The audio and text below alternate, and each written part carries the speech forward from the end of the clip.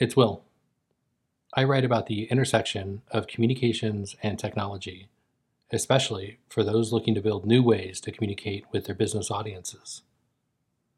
My latest article, Why We Do the Things We Do, follows. It's the beginning of 2022. Happy New Year? What is new anyway? If we're honest, or old enough, we know nothing is ever new. It's repeated with the slight twists on the modernisms that the world we're living in provide us. It reminds me that there really aren't any new movies, just new takes on Romeo and Juliet. It's within this context that I wonder, why do we create stuff? Do we think it's new? Or just our own twist on the Romeo and Juliet of our lives? In my case, I'm creating stuff that I want to see more of in the world.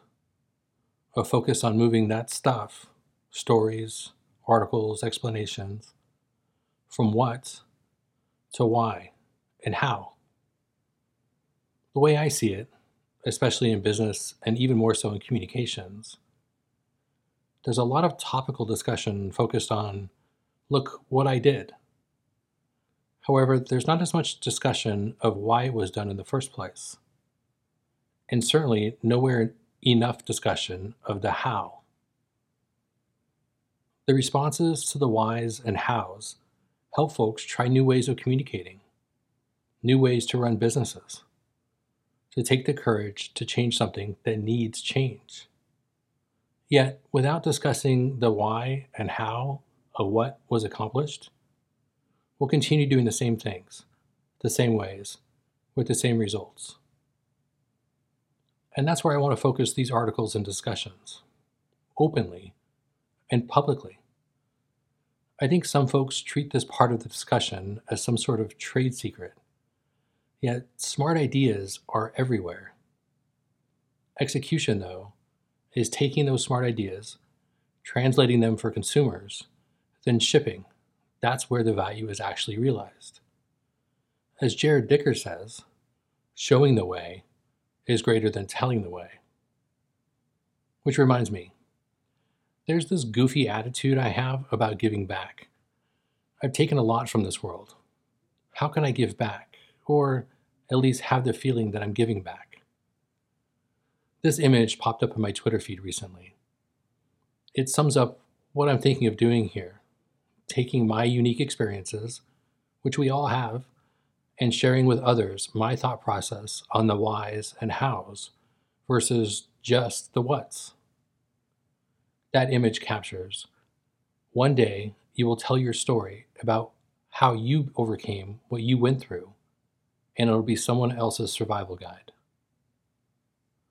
So that's what these pieces will focus on. Or as I noted at the top, I write about the intersection of communications and technology, especially for those looking to build new ways to communicate with their business clients. While we all have some experience in communications, the digital world has increased the demand for communications expertise. Whether through corporate branding, crisis communications, integrated marketing, product positioning, or internal messaging, communication has become incredibly complex. And that's where technology comes in. Understanding how to leverage today's technology to distribute communications that reach a targeted or broad audience is more critical than ever. And we need to measure the communications impact. Understanding that technology stack is important to ensure your communications are moving forward at the pace that's demanded by your team, by your boss, your organization, and your audience. Everyone wants to be part of a winning stack, but even better is to be the bottleneck in a winning stack so that everyone else can join in only on your terms and at your price. While there are plenty of stacks to work on, and more coming, here's how I've rolled this particular stack. I register domains, including those below, through Hover. I then route my sites through Cloudflare for additional security analytics, and other tinkering like site speed. This site is run on Ghost, which easily ties into email for automated distribution. There's a payment gateway integration too, via Stripe. So given all that, the content here will be free. I will post videos to YouTube and then embed them here when they're available. I will turn those videos into audio and then post them here. I will turn those videos into an article like this one. These articles will be sent to email subscribers. And there's an RSS feed too. And just a note on that audio podcast thing, I will probably end up adding these to a podcast feed. It seems more and more folks are comfortable using podcast players. Overcast FM is the one that I use. And distribution-wise, that makes finding this site and content a lot easier. However, that's another thing I have to edit and post.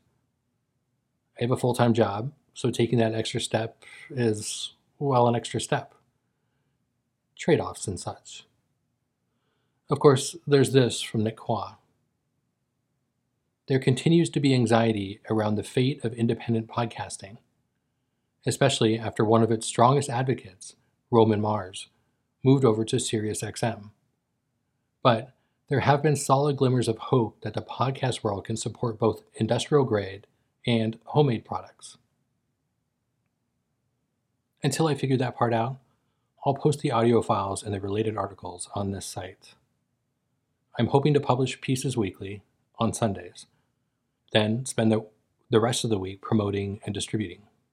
Finally, feedback is a valuable currency in the communications world, and it's welcomed here.